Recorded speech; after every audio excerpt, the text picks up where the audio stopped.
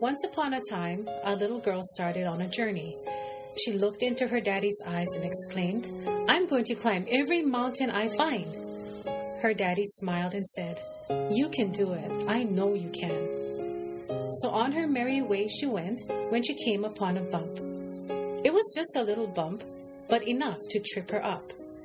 So she sat and rubbed her skinned-up knee and cried, "I just can't do it. This bump is just too much." And then she heard her daddy's voice. "You can. I know you can." So she got up and tried again. "I can because my daddy said I could." One careful step after another, and she did. She got over the bump. With her scraped-up knee and her tattered dress, she found herself at the base of a hill. The grass was long and thick, and with every step forward, she slid a few steps back. In frustration, she cried out, "I cannot do this. This hill is just too much." Faithful as ever, she heard her daddy's voice. "You can. I know you can." With new resolve, she got back up. "I can, because my daddy said I could." On hands and knees she crawled. It was not easy. It was not pretty. But she made it to the top of the hill. Just when she thought her journey was complete, she looked off in the distance and saw a tall, majestic mountain with snow-covered peaks. As if the hill was not enough, the mountain loomed. It looked so overwhelming, so impossible. This time she exclaimed, "Why, Lord, why? This mountain is much too high." Feeling defeated, she sat and cried, "I cannot do this. There is just no way." And lo and behold, his still small voice, "You can. I know you can." So she got up and tried again. Scraped up knees and torn up dress, haggard and exhausted.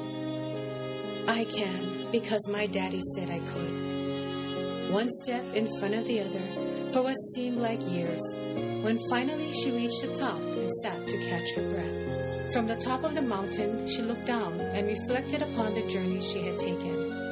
Now older and wiser, she could see how the bump had prepared her for the hill, and the hill for the mountain. And the voice was not merely the voice of her daddy, but the voice of her heavenly Father, who had been with her all along. All she had accomplished was because he said she could. As she gazed upon the valley below, she could hear him say, "With man, this is impossible, but with God, all things are possible."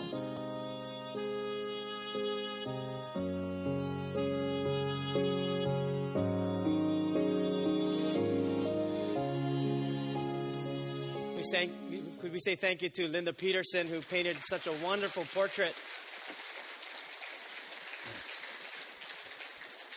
We all go through our little bumps and bruises. We trip and we fall.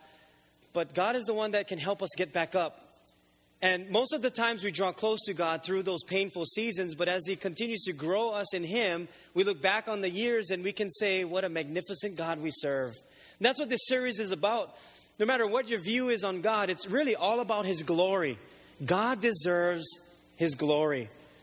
And so you can take out your bulletin and your notes. And what we want to look at is how God's glory is to be made known. Because in our world today, we don't know what God's glory is supposed to look like. Like in the Old Testament, when we read, we see God's hand at work. We see the Red Sea split. We see the Israelites being led by the pillar of fire and the cloud. So they could physically see God's glory in that kind of way. But does God's glory and is God's glory still being shown like how it was back in the Old Testament days? And if it is, how come we don't see His glory as how it was in those times? And so through this series, that's the heart. We want to get back to God's glory, His magnificent glory. We know of our culture today, and we know of the things that we see. We have so much entertainment. And so sometimes we're awed and entertained by special effects and all of these things. So sometimes our eyes are trained to see things that are unbelievable. So when things really happen, it's like we're immune to the impossible or the great things that are happening, because maybe we're desensitized by the things we see on TV. I don't know. I don't know what it is. We all have different views. We all have different opinions on what God's glory is all about. But that's what we want to look at through this series, is God's glory and the glory that He's due. When the Israelites were being led out of Egypt and God's glory was shown, they could understand how great God was. But if you read, they forgot really quickly how God's glory was to be made known and how great God is. They forget so fast. In the book of Isaiah, he's talking about God's glory and His reputation. And he puts it this way. And if you do have your notes, you can take that out and follow along. Or your Bibles, you can open up your Bibles to the book of Isaiah. Isaiah chapter 63, verse 14, he says it like this. He says, "As with cattle going down into a peaceful valley, the Spirit of the Lord gave them rest. You led your people, Lord, and gained a magnificent reputation." Did you know that even people who didn't believe in God still gave God the glory He was due for His reputation? They were afraid of the Israelites because of God's reputation. They, after a while, didn't want to do battle with the Israelites because they said, wait a minute, as few of a number they are, as small as their army is, they're defeating nations who are numerous in size because of their magnificent God. So God's reputation was always first. I think sometimes today in our world, God's reputation is tarnished not because of who He is, but because sometimes His people ruin His reputation by their lifestyle. Sometimes I, as a Christian, I don't live according to God's glory. So when people see my life, they base God's reputation on how I live. And so through this series, we want to reverse that, and we want to put God first so that His glory may be made known, even in our weakness, even in our flaws, even though we may struggle. We can live a life that is pleasing to God so that they see His glory. It continues, and in Exodus chapter 20, verse 7, God is giving us His commandments. And here's one of them. He says, "You shall not misuse the name of the Lord your God. For the Lord will not hold anyone guiltless who misuses His name." We know it in this way: "Thou shalt not use the Lord's name in vain." Now, what does that mean, to use the Lord's name in vain? Because right now, some of us are getting nervous. What does that mean? That means to misuse His name, or there's a improper, irreverent tone or heart to His name. That there's a irreverent way we're using His name. That we're using His name in vain. It's an irreverent manner or an improper manner. We know it today as swearing using God's name. Now hold up, okay? Because before guilt comes on all of us, let's learn together. Some of us have grown up in a society or a household that used God's name as a swear word. And please pardon my language as we go through this, because I want it to be crystal clear. Some of us grew up in a household where God's name was used as God and then damn. And then we would say, "Oh my God," to show disbelief or in something that's happening, something that you're unaware of, or something that caught you by surprise. And then we'll use it in that way. And we actually do this without even knowing it. We take the name of God and we reduce it, watch this now, to a swear word. And God's reputation is so much more than a swear word. Now, for some of us, we're used to it. We don't recognize it. it's in us and we're trying to learn. But God's reputation sometimes can be tarnished by us. That's why when you'll see this, actually it came from the acrostic OMG. It came from that. Oh my God. And so now we use that acrostic in that way, whether texting or putting that on Facebook or out in the public or even in the media. They have magazines that has that on it. And I thought, Lord, can we be the generation that redeems your name to this world? Can we be the people who will bring your reputation to the place that it's due? Can we be the generation that shows your glory, not in a prideful way, but in a very practical way? A way that we can live by. A way that doesn't put people down, that doesn't condemn people, but lifts your name up. We used to have this thing where, because I was working through stopping from swearing. So we would have this, we called it a swear jar. And so every time I said a bad word, actually it started off with, I said to Heidi, I said, keep me accountable. I don't want to swear anymore because now, I'm a Christian. I want to do better. I want to have a better lifestyle. I want to represent God better. I have no excuse. So can you keep me accountable? Every time I say a swear word, and I told my friends, just slap me on the back of my neck. That lasted about a day. Because it wasn't going well. And so we had to figure out another way. And so we had this swear jar. Every time we said a bad word, we would have to put a dime in this little piggy bank. And it was an actual little pig. That thing filled up quickly. So the money went to our children. I forget where it went to. But I thought, what if we were to keep each other accountable? However you want. Now, don't be slapping people in the back of their neck or their head. Just think, how could we keep each other accountable? Because I believe every single one of us want to get better. We all want to glorify God in some way. And I think if we keep each other accountable, I don't know how we're going to do that. I don't know how we're going to, keep each other accountable. But you can, in your family, with your friends, with your co-workers.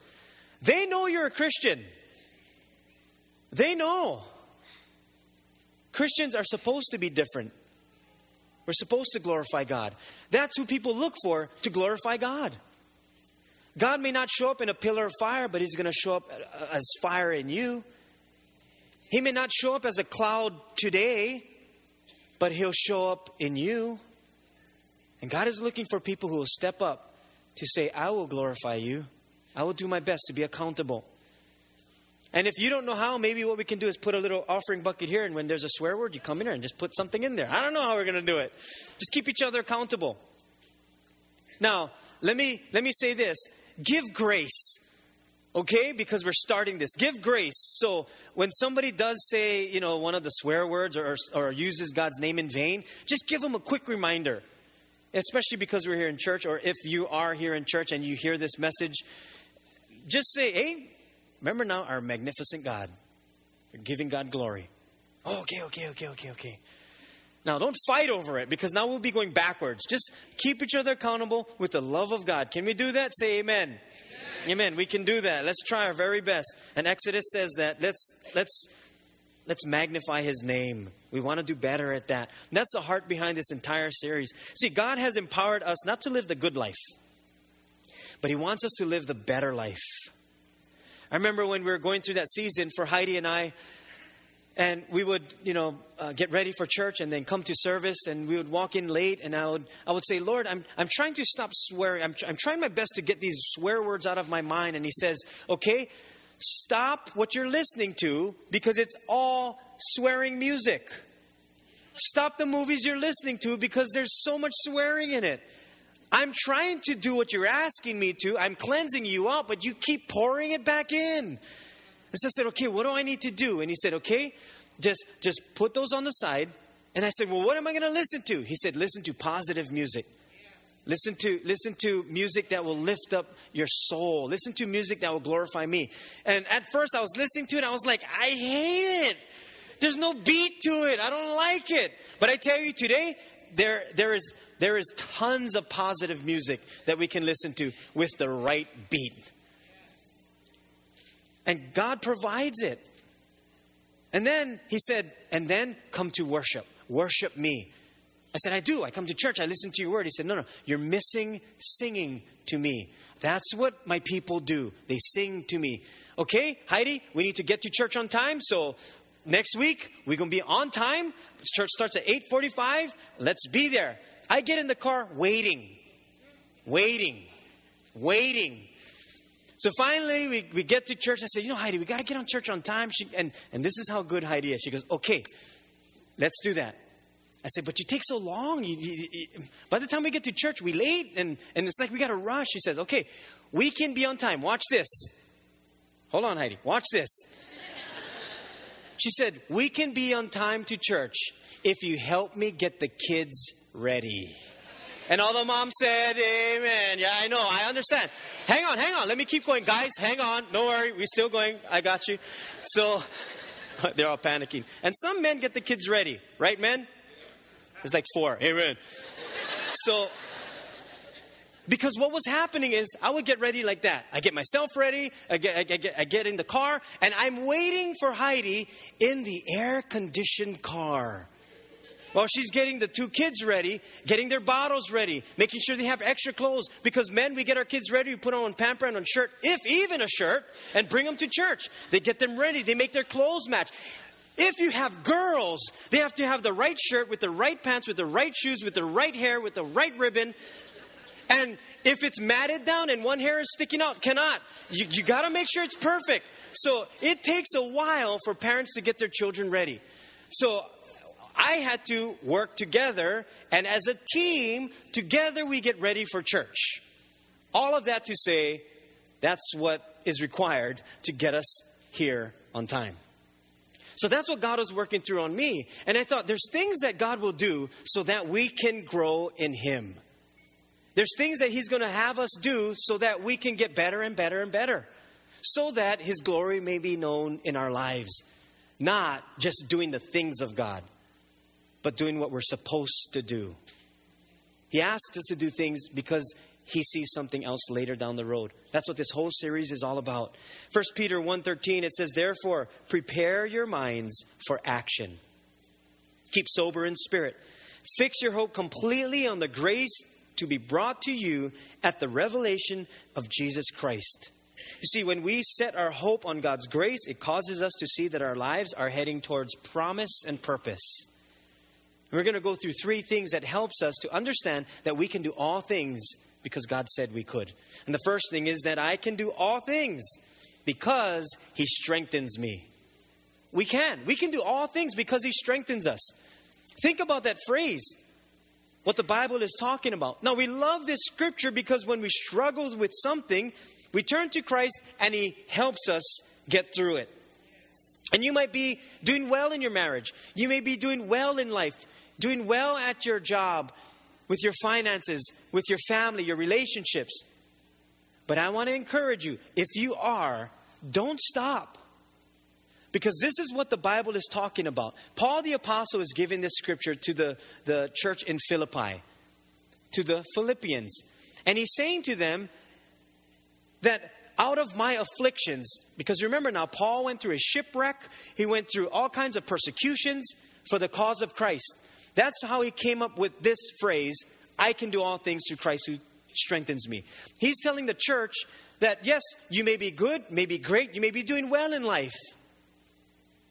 But God wants to take you to another level. And I want to speak to those of you who are doing fine. You feel like I'm doing great, but I feel God taking me to another level. I don't know what it is. And that's why that word all is there. All encompasses what we don't see and what God wants to do. That's what all means. We can only see this.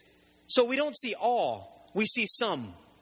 Sometimes we live a life that says, I can do some things through Christ who gives me the strength. God says, no, you can do all things. All? But this is all I can see. Yes, but I can see more. That's why you need His strength. We live in a world that we get outside strength.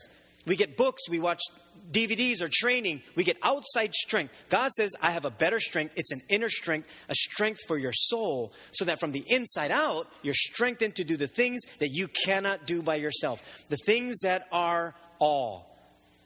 The things that I see that you cannot see. He says, that's what I want to do in your life.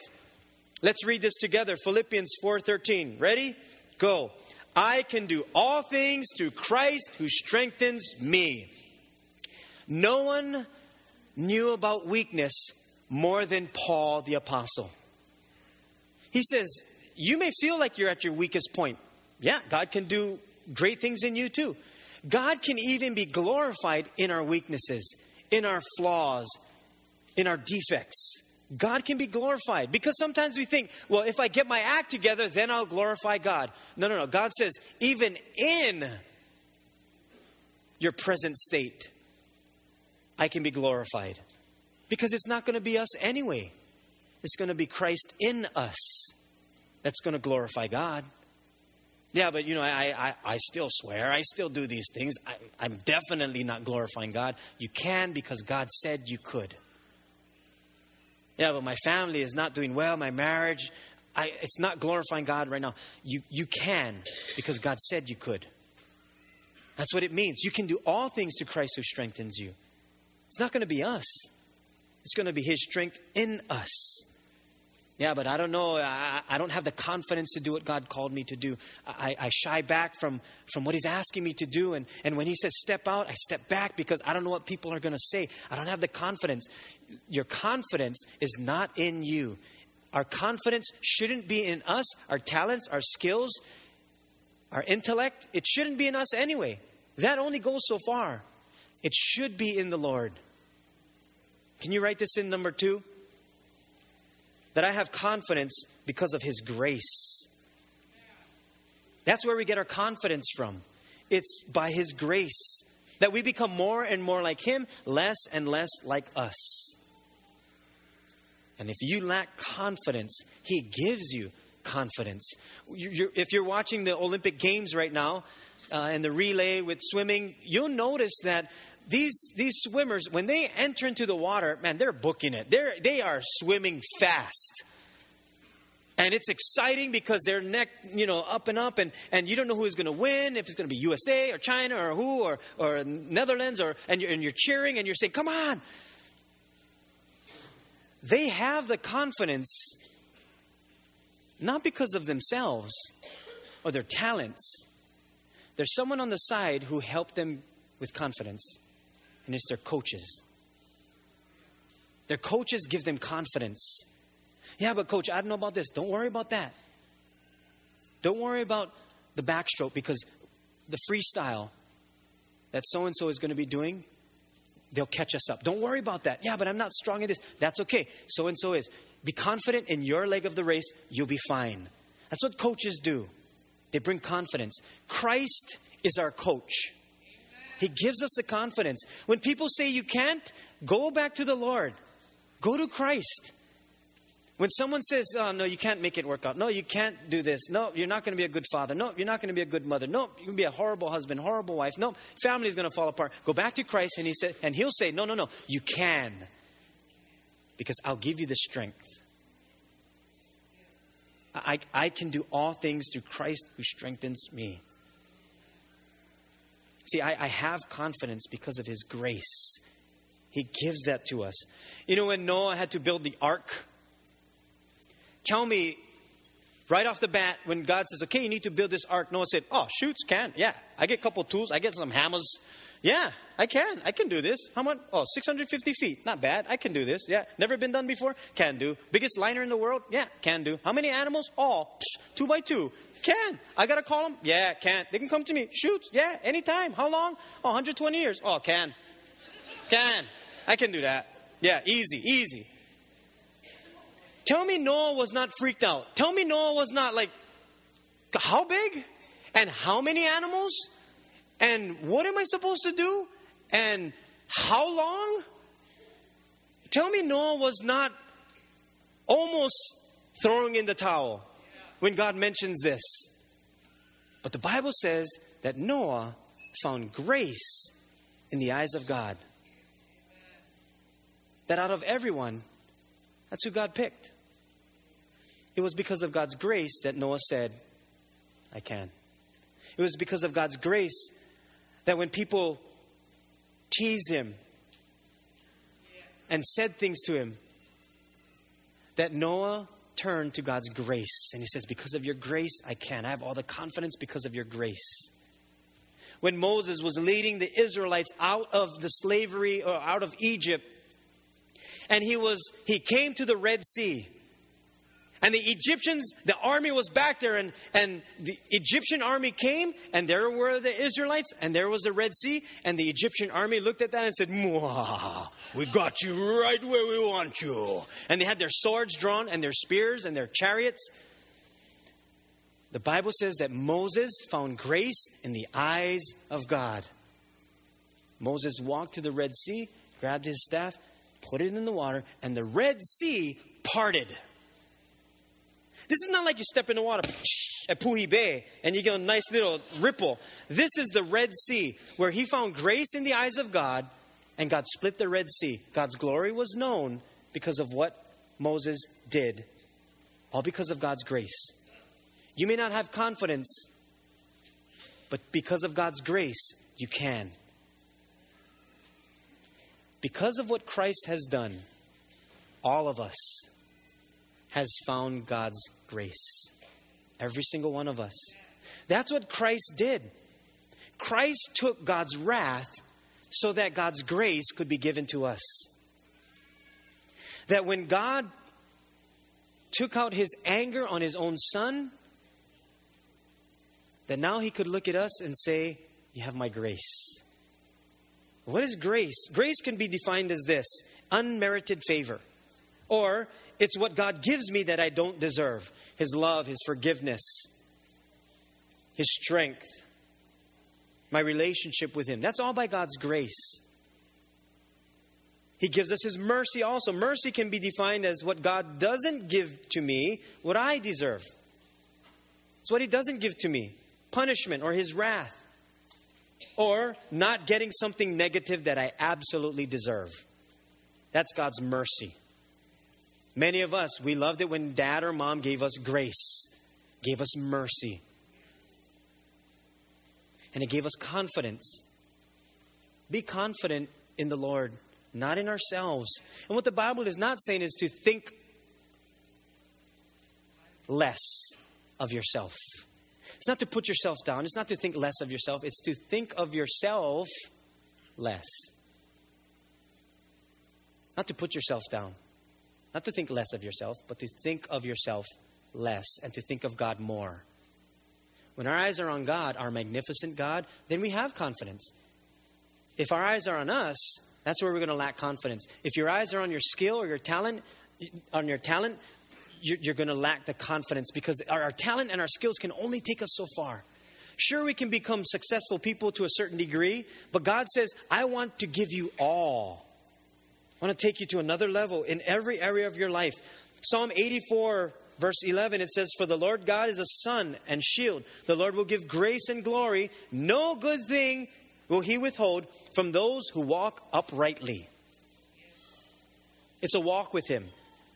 It's an ongoing relationship. He's not going to withhold any good thing from us as we walk uprightly with Him. And we can do that all because of what Christ has done. Luke 2:40, as Jesus was growing up, it says, and the child grew and became strong in spirit, filled with wisdom, and the grace of God was upon him.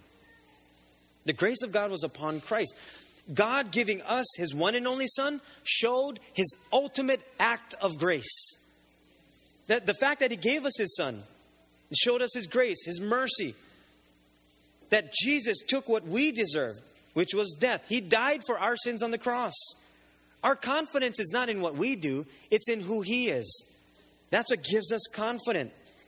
That's what gives us confidence. It's not in what people say, although it helps when they give us encouragement. It really is in the Lord. It's not in our finances. It's not in how much we have or what we have. It's really in Christ Jesus. That's how magnificent our God is. Yeah, but I want to put my confidence in the Lord I want to be confident in Him. I understand His grace, but there are times when I go through certain things, certain issues, and I'm held down and I'm drained of all hope and I feel hopeless. Human hope dies. Worldly hope dies. God's hope lives on. So in your last point, can you write this in? I can continue on because of His hope. That's how we continue. That's how we move forward. That's how we can go into the area of awe. That's how our marriages can get better and better because of His hope. If you're satisfied with your marriage right now, great. God wants to take you to another level. What level? I don't know what there is. Yeah, you don't. But He does. There's so much more. There's awe. There's awe. But we need Christ to give us the strength we need so that we can continue on. So when Christ came to this earth, He gave people hope. And here's what's interesting. When He came to this earth and gave people hope, there are many people who put their hope in Him. Then there are some people who turned away. Some people hated Him. Some people loved Him. Some people were skeptical of Him. And then when Christ went to the cross and He died on the cross, there were many whose hope died too. In fact, many of the disciples, as the Bible said, they went back to their old way of living. Or they went back to the things they used to do. But then 3 days later, when Christ rose from the grave, hope came alive. See, the hope that we have in Jesus Christ never dies. Even though the disciples were hopeless at that one particular point in life, when Christ came back from the grave, they said, hope never dies. This is where our hope should be. Our hope shouldn't be in what we see God doing, but in who God is. Our hope shouldn't be in the miracles of God. It should be in our magnificent God. Our hope shouldn't be in the fact that just the fact that Christ died for us, but it's in the fact that Christ lives. And our hope is in Him, not an event, as important as the death and resurrection is. Our hope is in Christ, who died and was resurrected. That's where our hope is. It's all in Him. Colossians 1:27, it says, to them, God willed to make known what are the riches of the glory of this mystery among the Gentiles, which is Christ in you. The hope of what? The hope of glory. Listen very carefully. If we ever want to glorify God, and if we're learning through this series how to glorify God, the only way we can glorify God is Christ in us. It's not going to be from the outside. It's not going to be from someone writing some book or some miracle that happens out there. It's going to be Christ in us. He's the hope of glory. As great as these other things will be, it'll be Christ in us, because Christ is the hope of glory. That's how we glorify God. Many of you were water baptized last week. As we saw in the video, 44 people were water baptized. That's giving God glory. Could we say congratulations to all those of you who are water baptized? For some of you, it was easy. For some, it was a struggle. But you don't do that on your own. It's Christ in you. That's what glorifies God. After service, you can pick up your certificates. It's at our New Hope, New Life table in our courtyard. And it's just a way to commemorate you glorifying God. And God says, but you're not done. There's another level that I want to take you to. It's another level of growth. It's because of His hope that we can continue on in our marriages, that we can continue on in our relationships, that we can do the things God asks us to do. He gives us hope, but it's found in Jesus Christ. That's what keeps us thriving.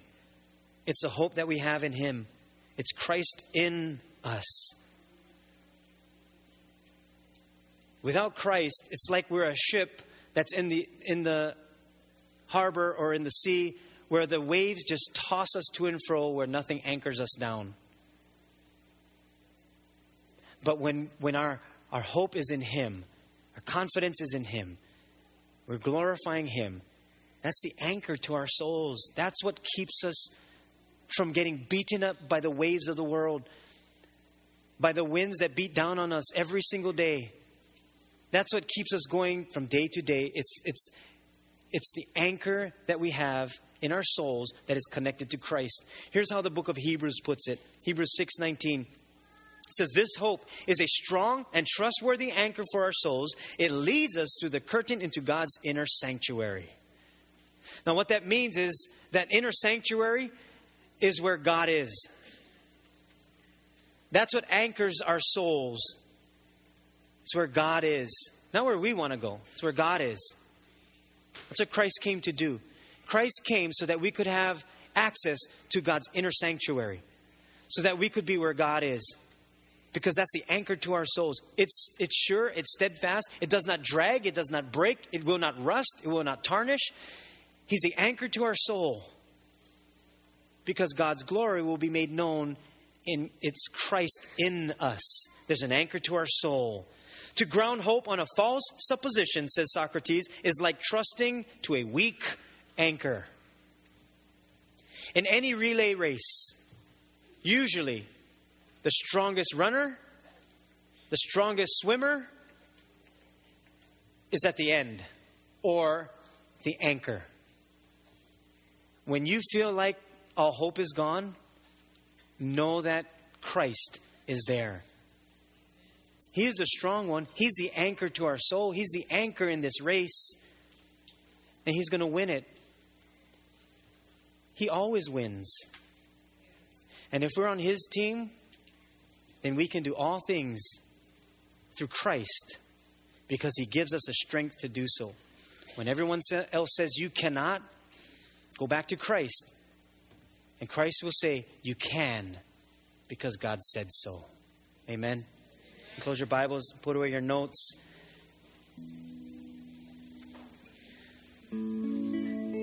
Yesterday I had the privilege of scattering some ashes out in the ocean.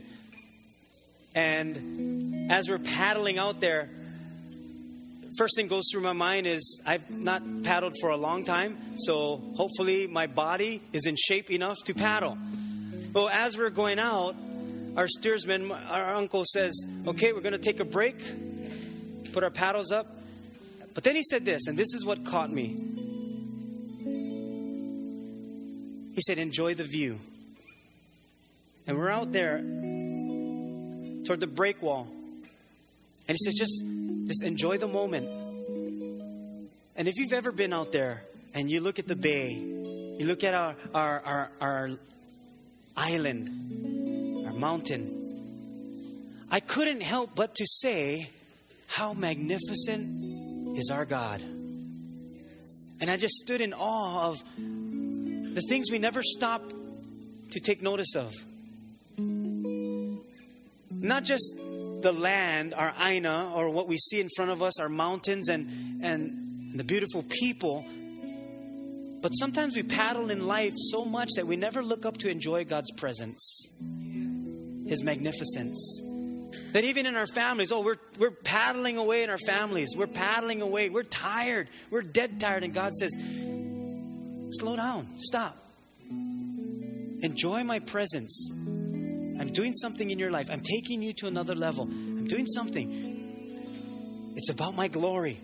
I want my glory to be made known. God counts on us. How's that? As flawed as we are, He says, you will be my people and I will be your God. And it's through you that I will shine my light so that all people will see. And when they see your good works, they will glorify me in heaven. That's how magnificent our God is. Would you pray with me? Let's bow our heads. Lord, your glory, your splendor, your goodness, your kindness, your love, everything that you are, sometimes we don't know how to glorify you. We don't know what that looks like, because we sometimes think that it's the way we speak or how profound our words are, or how much scripture we can quote, or if we carry a Bible or have something that represents you. And that can be a part of it. But really what you're looking for is that our lives would glorify you. When we say we can't, when people say we can't, when we're at a place where we want to throw in the towel, may we remember that we can do all things because it's Christ in us, the hope of glory, that strengthens us, that we can do all things. So I pray for all of us, Lord, through this series that we would learn together what it means to glorify you as our magnificent God. And it's in your name that we pray. And everyone said, amen. Can we give the Lord a wonderful clap offering that he deserves?